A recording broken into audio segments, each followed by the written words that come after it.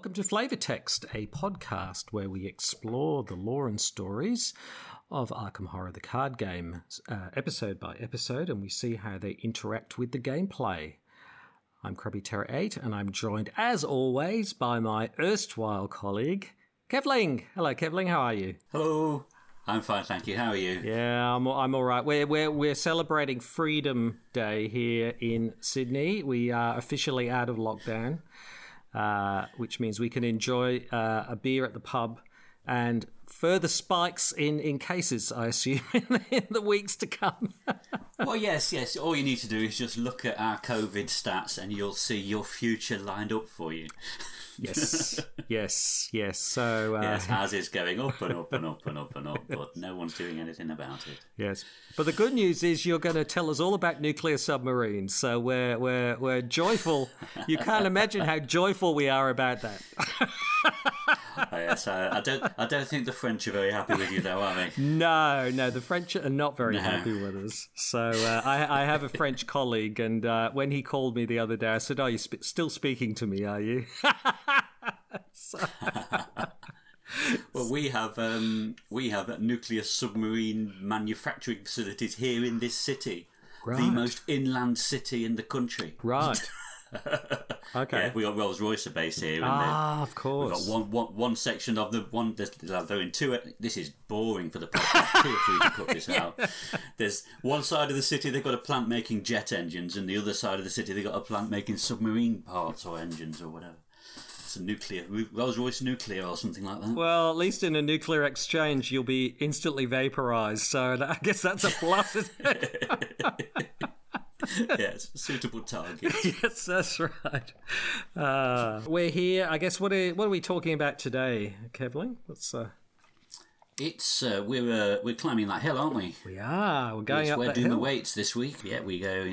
All the way up to the peak. Yep. And see who's waiting for us up there. Yes. Yeah, and we had a good time, didn't we? We played this as a standalone, and we had a pretty good time. We thought we were having a good time, and then it all got away from us at the end, didn't it?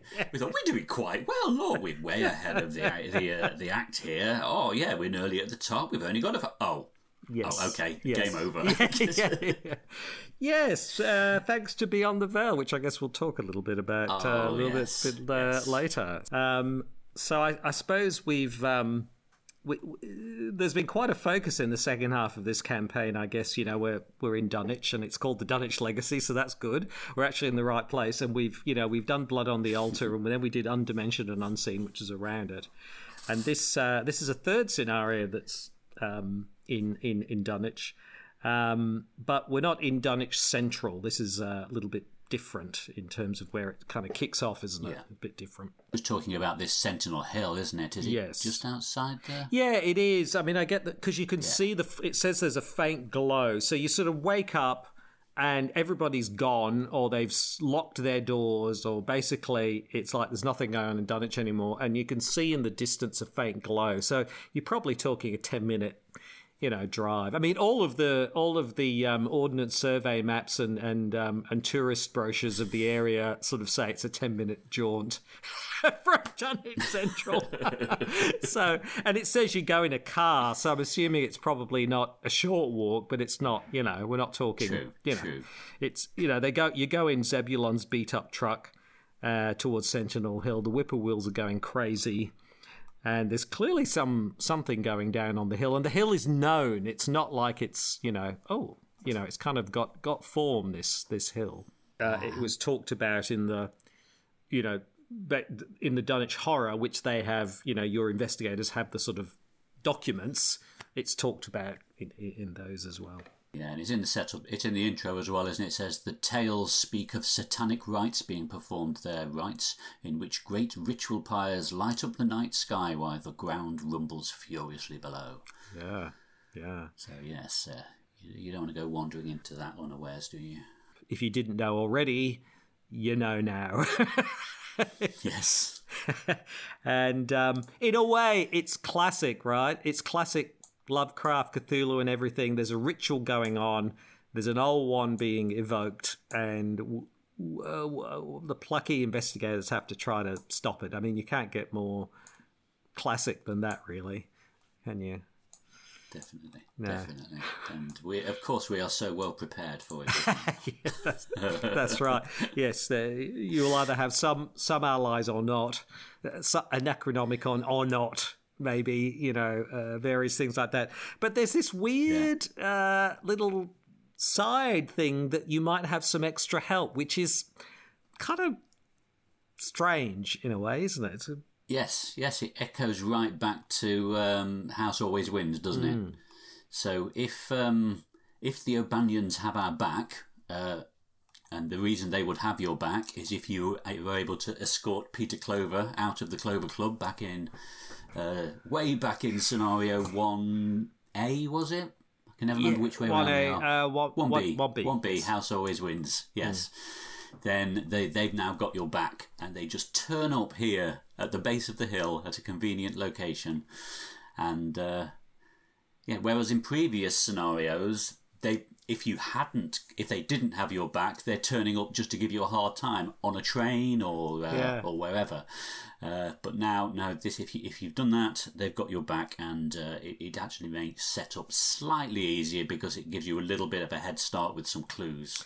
Yeah, and the explanation is basically, we were wrong to have been harassing you. We now understand that you're okay, and we're going to give you a... It just feels a bit contrived, to be honest, a little Well, they wouldn't have been harassing you if they'd got your back. Yeah. It's like it's binary, isn't it? It's if you rescued Peter Clover, you'll have not seen hide nor hair of the O'Banions for the rest of the campaign until now. Yeah. Whereas if you didn't rescue Peter Clover, there'd have been a thorn in our side in multiple scenarios. Yes. I still really don't understand. I mean, it was fine to have the O'Banion gang in the casino. That made sense, organised crime, and it's a casino. But I don't... They really seem very superfluous apart from that. I don't... They don't seem necessary at all for the rest of the... It's almost like they just decided they needed some sort of narrative reason for putting this particular encounter deck in. Yes. Because probably for exactly those reasons, it didn't fit otherwise. No. It makes no sense to have them on a train. But no, they're following you on the train. That's right then, that's absolutely fine.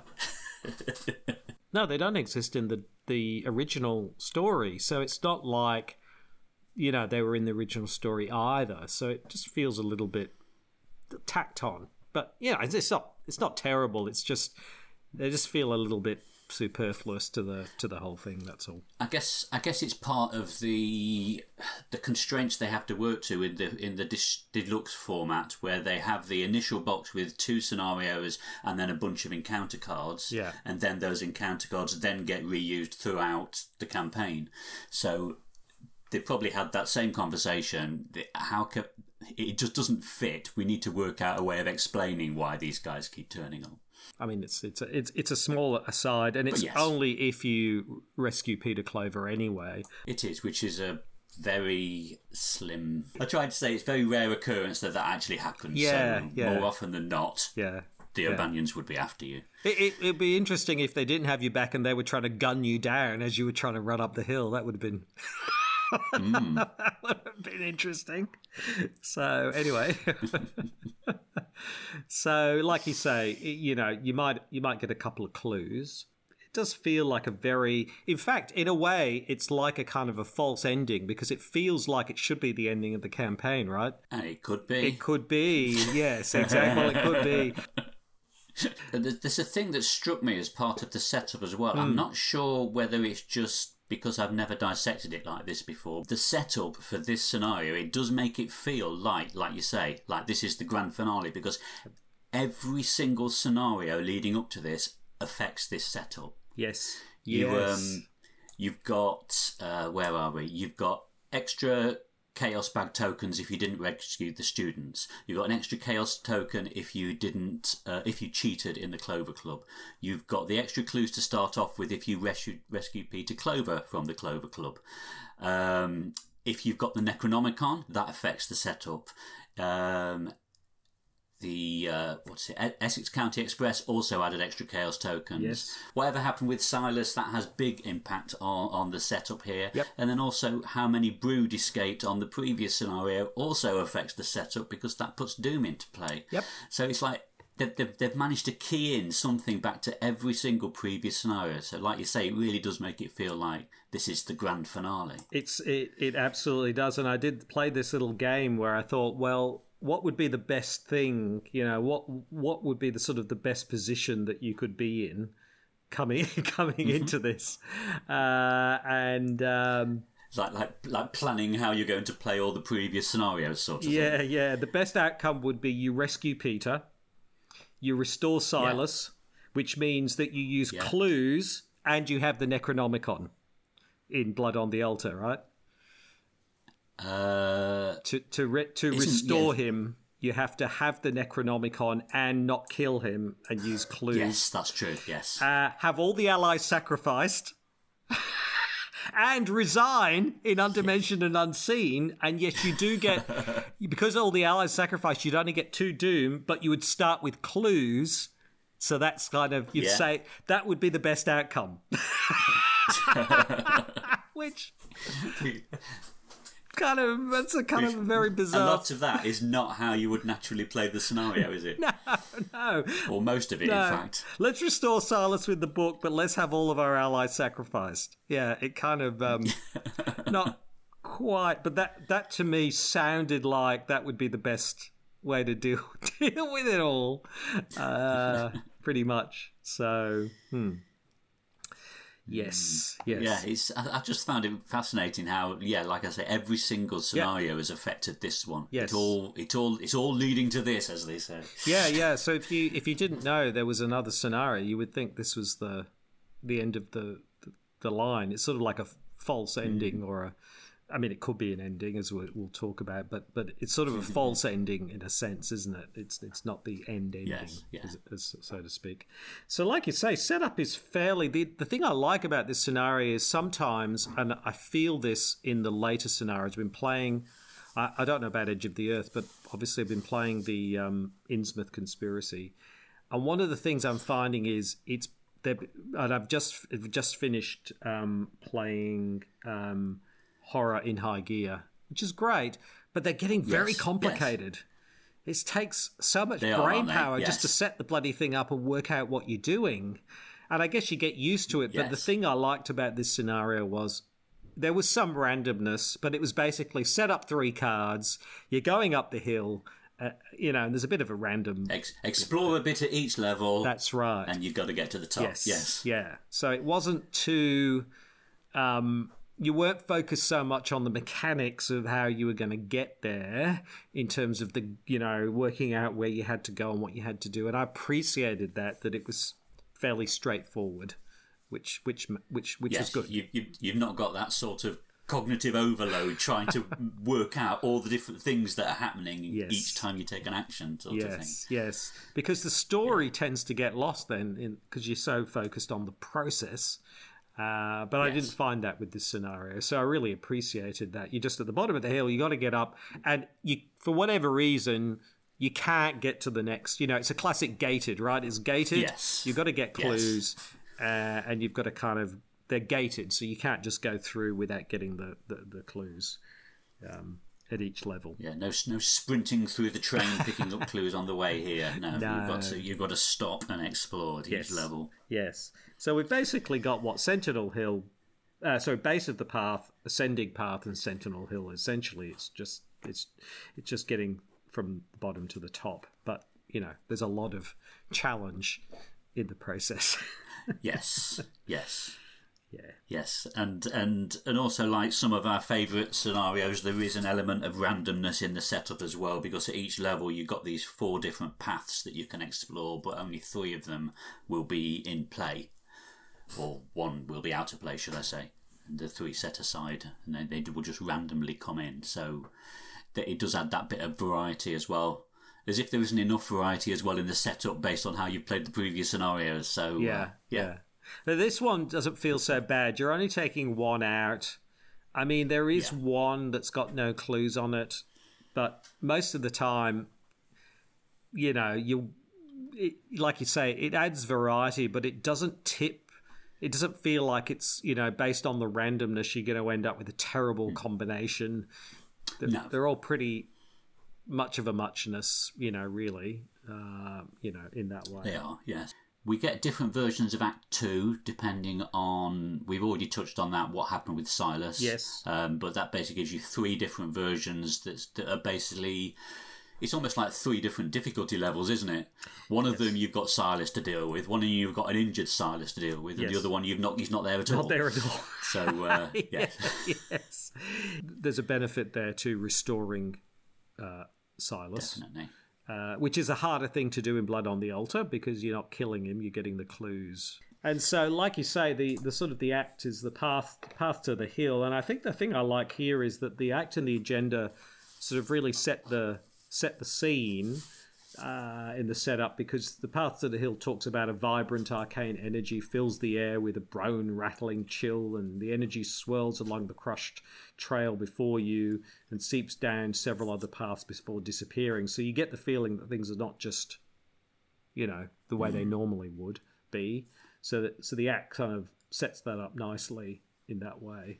And then the agenda also gives you the idea something was really cracking off here. Calling forth the old ones, as you approach Sentinel Hill, you hear ancient Latin rites bellowed across the night.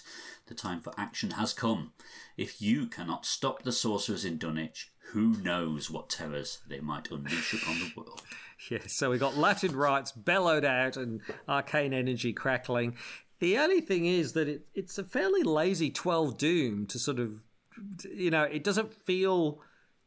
I mean, I know you could have a couple of Doom on there because of Undimensioned Unseen, yes, but it doesn't exactly feel like you've got time. Well, we thought we had time when we played it, but maybe it's lulling you into a false sense of security. Yeah. It just gives you enough time for the enemies to kill you. Yeah. But yeah, and as well, there's only 2 agenda as well, so that's probably one reason why you've got a higher Doom threshold. Yes. Yeah. Otherwise, it would be a very short game. Yeah, and really, the agenda's not doing very much, except there's just a ritual going on, at the top of the hill. That's happening, but that's all you know. The agenda's not very descriptive. It's not saying very much, at least until you flip it over and you get a bit more information. But at this stage, you're just getting the sort of atmosphere of it. Yeah, and like you say, it's not really the agenda isn't driving a lot story-wise or mechanics-wise. Normally, you flip the agenda and that will trigger something happening. A card will come into play or something will be revealed. But this one, it's literally just shuffle the encounter, discard power back, and have some narrative. So there's nothing mechanically going on there. It is literally just that Doom timer for the total of 22 rounds. Yes. When you add the 2 together. Yeah, so again, it makes it more straightforward. The main thing is we've got to get these 2 clues per investigator to unlock the next level by exploring the base of not the base of the hill, but the diverging paths at the base of the hill, basically. But you can resign and say, "This isn't what I signed up for," run away. Yeah, we've got that right at the start, haven't we? Our old favourite. We go to all the trouble of setting you up. Nah, so I'll leave it. But obviously, we now know what happens if you do resign, but I guess we'll come on to that later. Yes, exactly. Exactly. That is a very dangerous carrot being dangled in front of you there. Yeah. So shall we start talking through the locations? We start off with base of the hill. The long slope of Sentinel Hill rises before you, cresting in the jagged edges of Sentinel Peak. And some very evocative art there. It starts off all nice, lovely trees and a winding path at the bottom, but as you get to the top it looks darker and more sinister, and those jagged rocks look very sinister indeed, with some sort of structures up there as well, it looks like. They're just like dead trees, it looks like, doesn't it? As if it's been struck by lightning multiple times. Yeah, it looks like it's seen some action over the years. Definitely. All those tales of satanic rites. Yeah, exactly. And then, as you mentioned earlier, the next location up the hill, ascending path, is blocked. Yep. So it says there, the path leading up the hill is masked. You cannot move. So all we can do at the moment is explore at the base of the hill to put these diverging paths into play, of which we will have 3 randomly selected out of the 4 available. Yes. Now, the interesting thing is that it's not blocked by rocks or anything. It actually says when you try to follow the path leading further up Sentinel Hill, you somehow end up walking in a perpetual loop. Each time you stop to find your bearings, you find yourself back at the base of the hill again. So it's some magical thing is basically stopping you from ever getting there, if you like. So what shall we do now? Shall we have a look at the diverging paths themselves? I think so. So I'll start with the one we all hope we'll never get. Destroyed path. This is one you hope you get rid of, because there's no clues here. And the thing is, you want to get the whatever clues there are, but this one gives you no clues. It's a destroyed path, so I guess the implication here is there's no path at all. After you reveal destroyed path, put a doom on it, so you add a doom, and you can investigate to remove that doom. But essentially, it's wasted effort because it's not going anywhere. So it's going to cost you probably a turn for your investigator, because you would move on to there. You'd then have to investigate and maybe move back. So you would have lost a turn, which in solo would be pretty steep kind of cost. Probably not so bad in multiplayer, but still, not great. But thankfully, it's the only one I think that doesn't have clues. Yes. The others have all got 1 clue per investigator. And we need, according to the Act, 2 clues per investigator to advance. Yeah. So basically, we need to clean up on 2 of these locations, don't we? That's right, yeah. And so I just mentioned there, on that destroyed path, no flavour text at all. Very disappointing. I know. Lazy, devs, lazy. Come on, give us some flavour text. Okay, so the next one we have is Eerie Glade. So this is a Shroud of 4, so this is probably the hardest of the 4 locations. 1 clue per investigator. Forced effect: after you reveal Eerie Glade, discard the top 2 cards of your deck for each action you have remaining.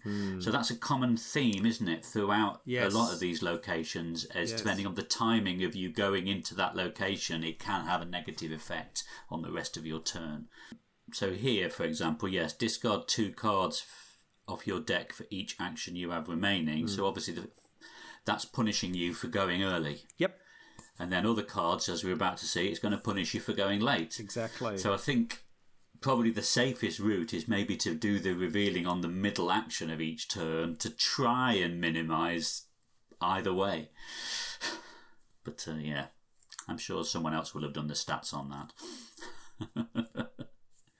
So that was Eerie Glade. And it is very eerie. It's a very strange picture. I still can't work out what's going on. It looks like there's blood on the ground or something. It's all very strange. And then the next one is Frozen Spring. And this is, after you reveal Frozen Spring, lose the remainder of your actions and immediately end your turn. So presumably because it's so cold or something. Despite the temperature of the air, the spring has frozen over completely. So... Yeah, and I'm guessing part of this is that you're exploring through all of these twisted, narrow paths, so that is what is taking the time away from you. Yes. I guess. Yes, exactly. So it's sort of probably narratively that might be how it fits. Yes. Yeah, I think that's a reasonable assumption. And then the final one is the beautifully, most enticingly named Slaughtered Woods. Not quite sure how woods can be slaughtered, but there you go.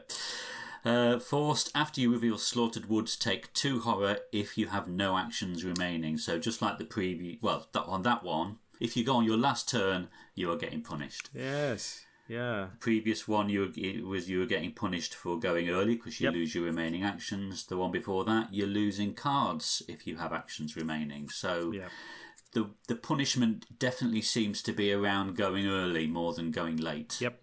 It seems. Yeah. Apart from this one. Yeah. And and as we'll also touch on later, some of these with discarding cards, that's a common theme in this scenario as well, is milling your deck, which will then lead you into Beyond the Veil unless you've prepared for that. Yeah. But yes, we'll touch on that in a bit as well. Yes. So so that's our 4 locations. So that one was only a 2 shroud, that location. Yes. So it's a 2, a 3 and a 4. Yep. No flavor text on this one, but pretty horrible picture. Well, mind you, look at yes, you got bodies hanging from the trees and like a raven picking at the feet of one of them. So if you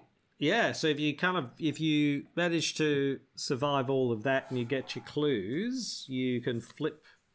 I guess they're aligned, aren't they? Because you would flip the path to the hill, and then you would be able to go up the path. So they're kind of aligned in that way.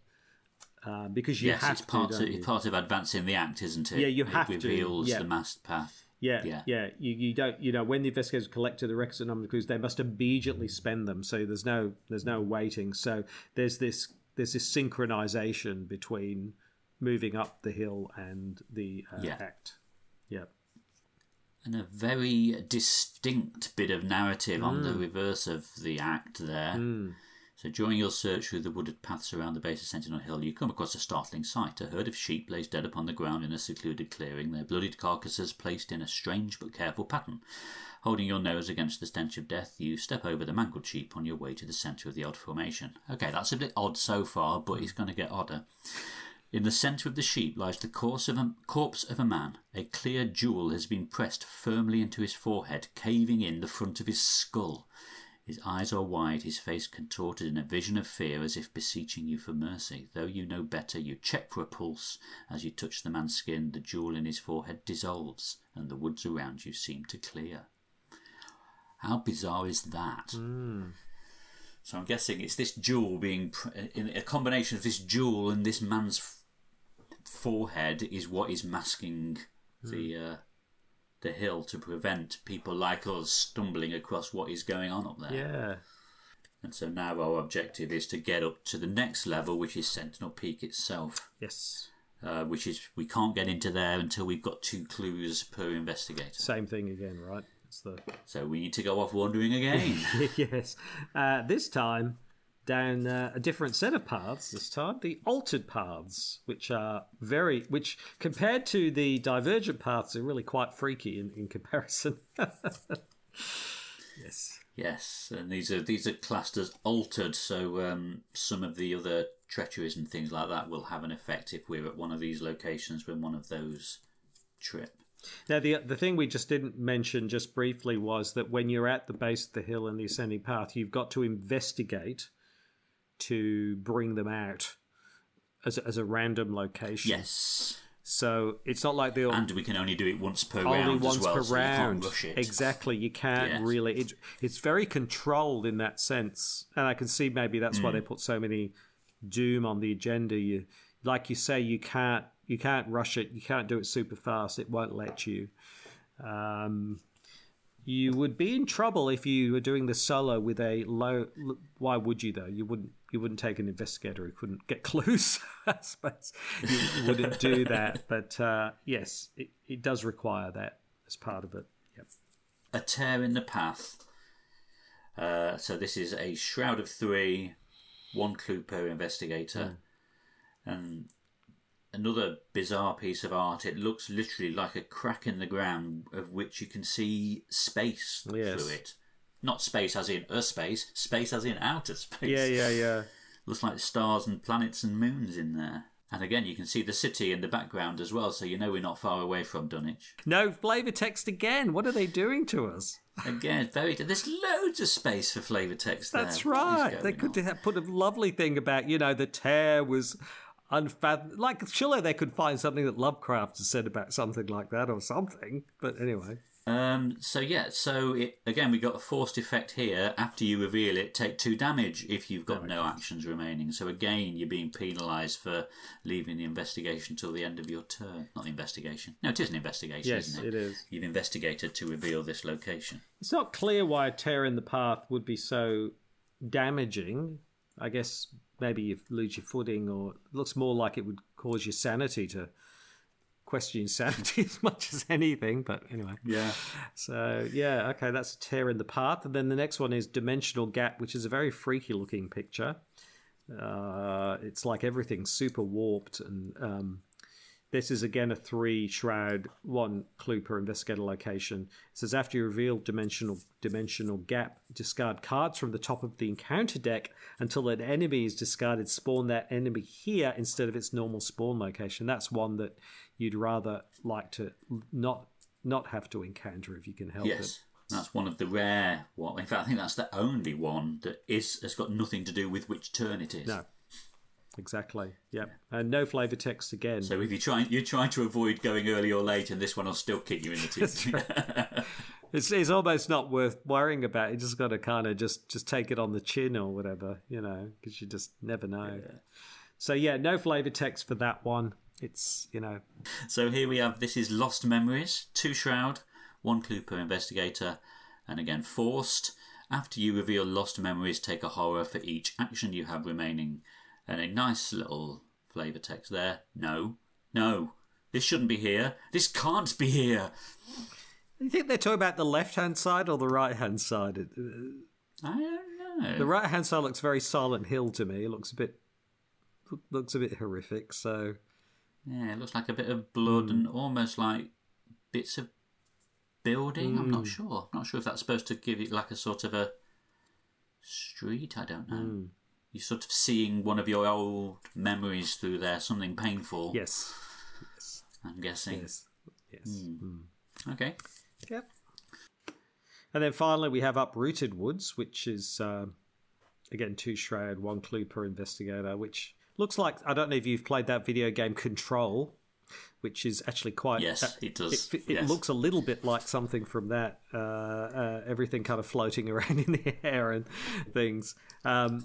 Forced, which is a very Lovecraftian game, to be honest, isn't it? It's brilliant. Yes. Love it. Forced, after you reveal Uprooted Woods, discard the top 5 cards of your deck if you have no actions remaining. So again, it's a no actions remaining. So yeah, I think that is the most common theme, isn't it? That it's the last action that causes you the most. Yep. So that's 2 of them out of that set get you on the last action. And then it's all of the ones.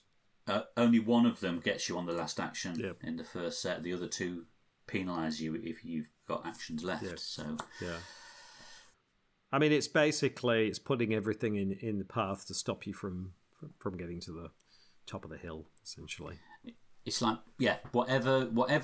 It's like everything is engineered so you can't get there too quickly. No. Yeah. You can only reveal 1 location per turn. If you go into that location, you've just lost the rest of your actions. So it's just constant obstacles. I suppose that's mechanically. I suppose that's mirroring how difficult it is to get up to the top of this hill. Yes, and it says at Sentinel Peak, similar thing. An arcane wall blocks the path further up. So again, there's this sort of arcane energy that's stopping you from getting up to the hill any further. Yep. But so we've been through those 3 of those 4 locations. Yep. Potentially with enemies spawning at them and such like. And I think when we played it, we had the situation where we needed to get to a specific location to get some clues, didn't we? And there was a nasty enemy sat there, but we drew the treachery that reshuffled them all, and it let us avoid him completely, which was really nice. Not very often the game does nice things like that for you. And there's the rather amusing devotee of the key who sort of starts at the bottom of the hill. Oh, yes, we've not touched on him, have we? And just runs up the hill. It just sort of does this. He does what we can't do, apparently, which is just sort of runs up the hill no matter what. So all we needed to be was devoted. Yes. And we could just go straight up there. Exactly. I mean, the other thing we found, which a lot of people are going to find as they're doing this, is they're going to get the Beyond the Veil, particularly in a multiplayer game where you're drawing lots from the encounter deck. And so that plays into this sort of card discarding because it becomes a threat. In fact, it becomes a bigger threat as time goes on because you are literally discarding cards if you get Beyond the Veil. And if your whole deck has no cards in it, you take 10 damage, which is going to kill most investigators. So it's quite a significant, and we found that it's quite a significant threat. Yes, it got us both, didn't it? Yes, it did. It did. Yeah. So you have to know that's coming up to then be able to prep for it in your deck building. Yes. To get something like, I'm trying to think now, is it Devil's Luck, the Survivor card that says if you will be defeated, cancel up to 10 of the damage and then exile this card, I think it says. Yeah. I'm more familiar with the Survivor cards than the rest, but yeah, I'm sure there are a couple of others like that. But I think a lot of those cards would not have been in the card pool at the time this came out, so this would have just been an insta-kill, wouldn't it? Exactly. And you know what I thought of? I've played Harvey Walters quite a lot. He's a great character, but he relies on card draw. His special ability is if you draw a card, you draw an extra card. He's all about having a full-handed, drawing cards like crazy. He'd be terrible. If he got beyond the veil, he might as well just give up because, you know what I mean? That totally nerfs his ability. Yeah. It's actually a pretty nasty card to get, and really amps up the threat quite significantly in this scenario. So I think probably in the core set, probably the main way of avoiding this is for the Mystics, isn't it? To play Ward of Protection. Yes. So when you draw this, you can fast play that to cancel it and just take a horror. Exactly. But, at the time, like I say, at the time this came out, I don't think there were many toys to be able to deal with that at all. The likelihood also is that by the time you get to the point where you're getting to the peak, you're likely to be on the second agenda, unless you've been really lucky and you've done it really fast. Oh, that's right. I didn't mind. I quite like this, the way it says the world begins to change. The grass and trees dissolve like sugar in a cup of tea. I thought that was lovely.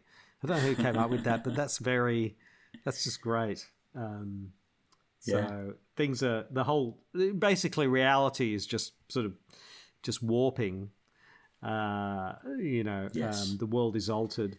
And then all we have here is just basically a quote from Dunwich Horror, which is about Yog-Sothoth being the gate and Yog-Sothoth being the key and the guardian to the gate, which is...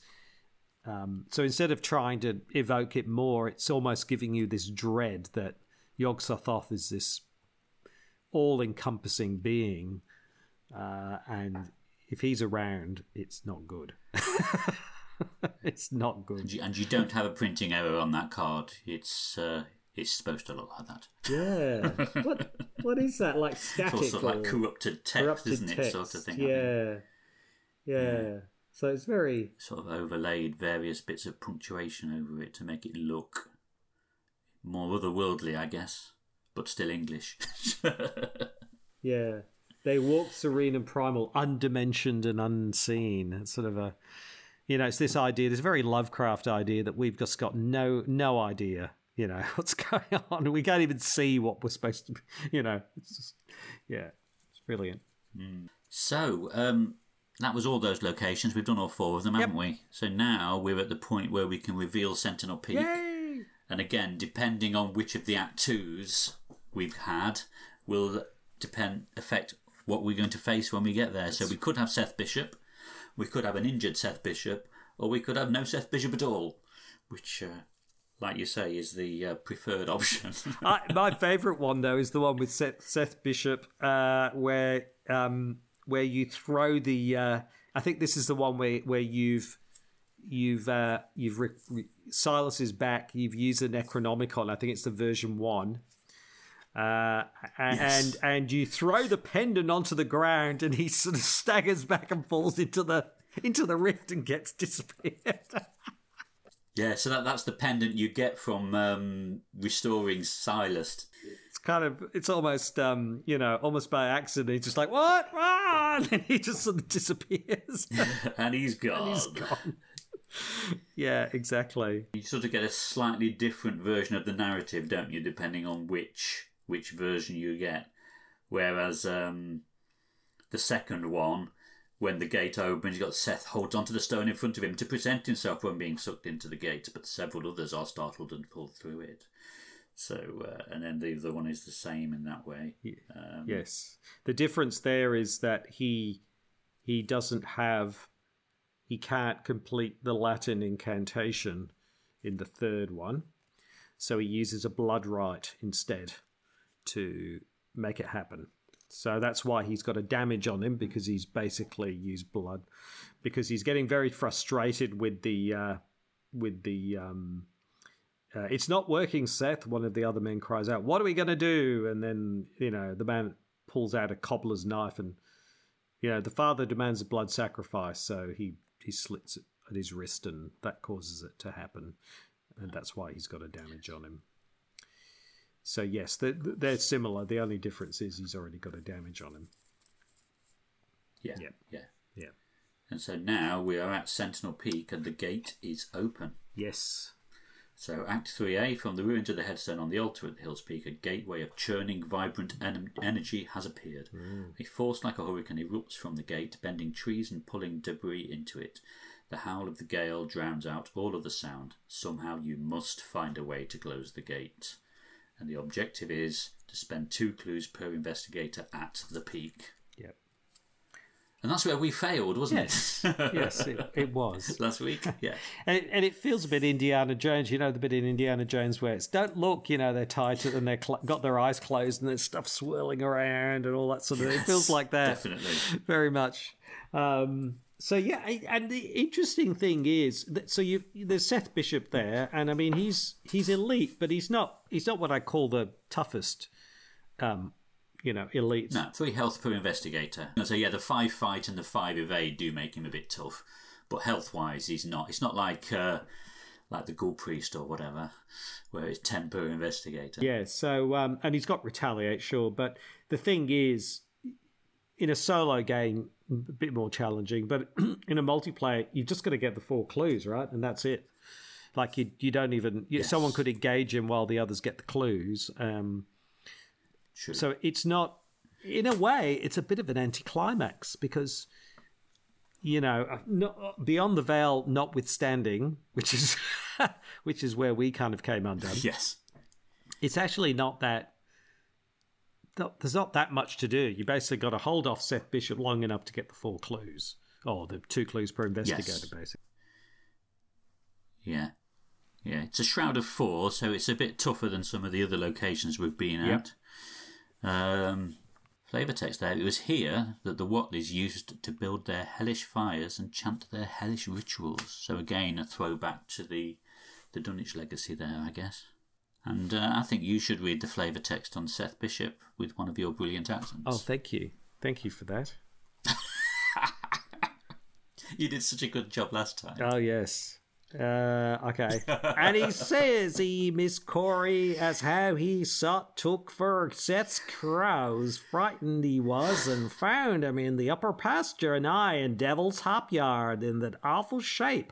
Huff on him's clean gone, and nigh huff on him that's left to suck most dry blood with sores on him. H.P. Lovecraft, the Dunwich Horror. Perfect.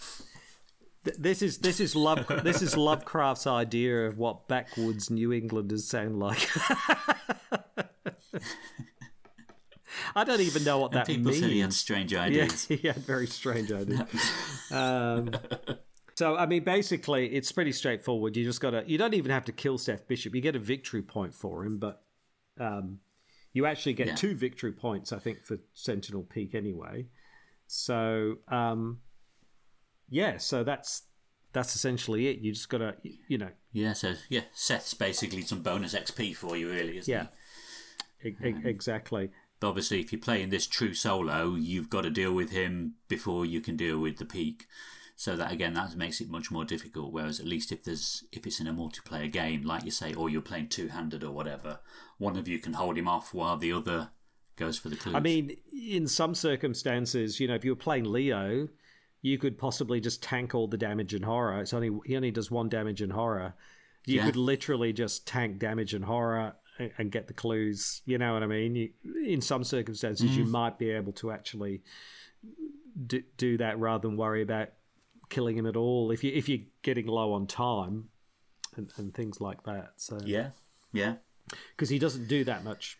He's only doing 1 of each. So we didn't have an issue with him or getting the clues. Our issue was a bit different, wasn't it? It was Beyond the Veil, wasn't it? Yes.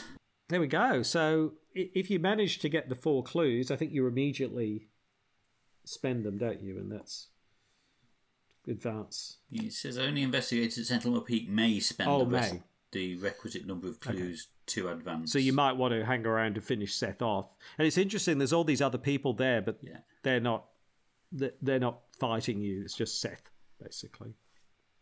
Yeah, I mean, and obviously there's other enemies in the deck as well. So we could have a crazed Shoggoth appear.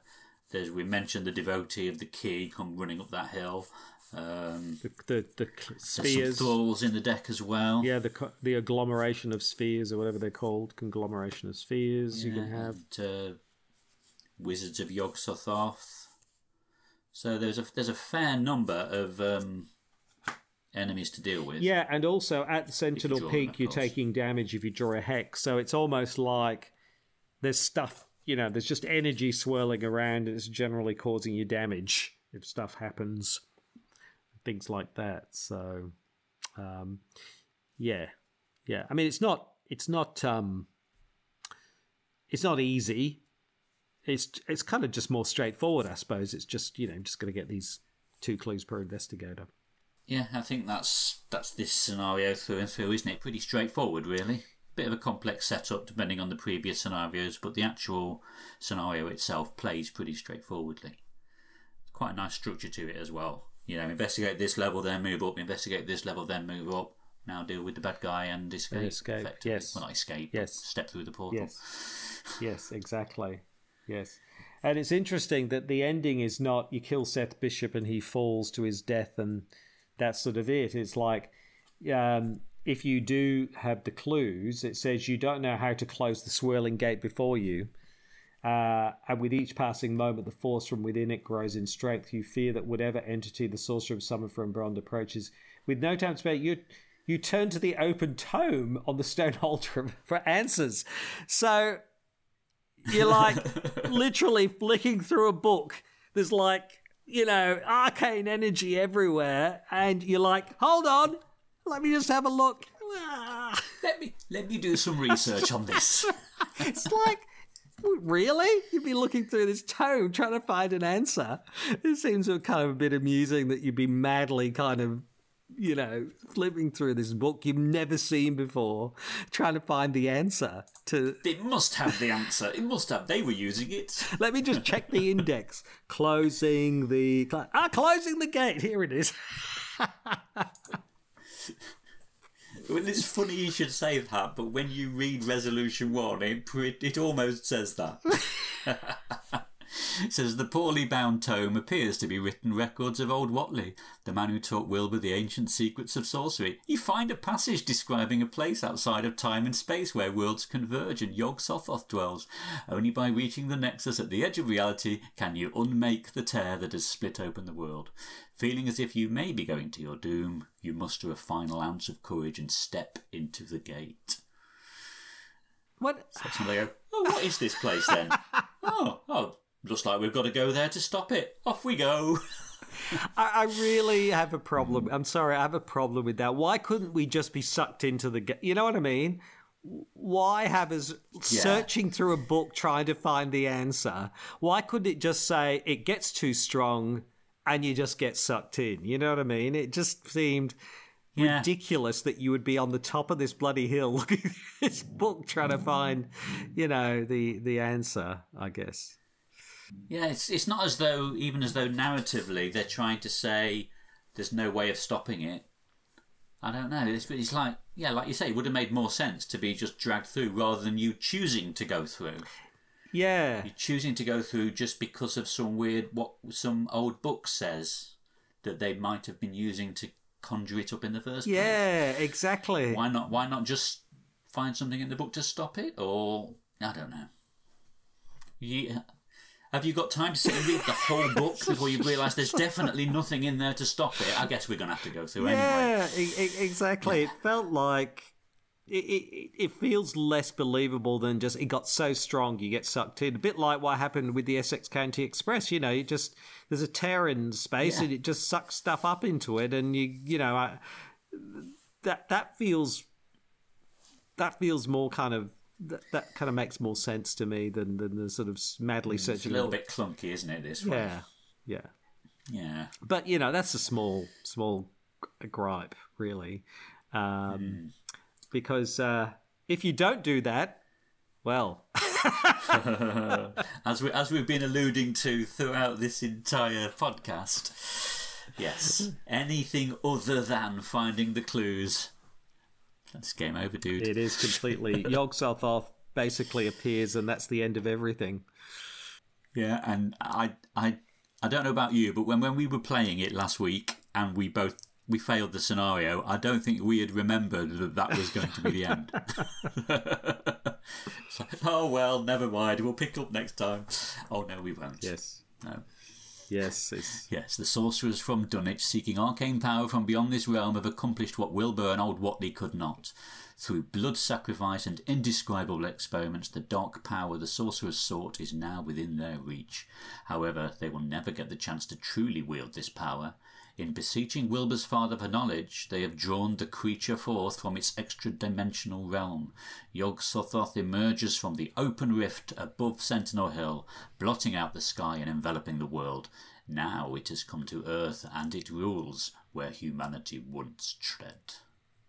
Surely that should have said trud. I don't know. That's it. We're all doomed. We're all gone. Yog-Sothoth tore apart the barrier between worlds and became one with all reality, which was nice. Each investigator is driven insane and the investigators lose the campaign. Yes. So it's either a false ending or it is absolutely the ending. So, yeah. Yes. Where it does kind of subvert expectations is there's no opportunity to close the gate. You're either jumping into the gate or it's the end of everything. There's not this sort of kill Seth Bishop, his chanting stops, gate closes, that's it, kind of deal. That doesn't happen. So it does subvert expectations from that perspective. Definitely. And so that then brings us next time to number 7, Lost in Time and Space. And we will find out what is on the other side of that gate. Yes, and it's one thing for this game to create locations and sort of physical things.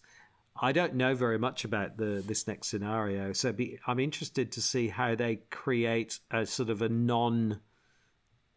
strange dimensional world lost in time and space using, the cards and things. And how they bring that to life. I'm sort of interested to see how they manage to pull that off. So, yes, looking forward to that. So, what did you think about this scenario all around, Kevling? What were your thoughts? I think, as we've sort of touched on, it was nice and straightforward. Yeah. It's nice to have a scenario without that sort of overhead of multiple layers of mechanics trying to work out. Oh, right, well, if we do this, then actually on the next round, these are now going to move to a random location, so they could be heading to... You haven't got to worry about any of that. It's literally get exploring, get up the hill. Nice and straightforward. And I think the way the exploration fits in with the narrative, it all works really well, I think, on this It does. It's very well controlled, and it also works really, really well. I agree. It's well balanced in that way. The only thing I think about is... it's a little bit of an anticlimax when you get to the top of the hill. You know what I mean? There's not much. Yes. There's not much. They seem to have emphasized getting up the hill compared to being at the top of the hill. You know what I mean? And stuff happening at the top of the hill.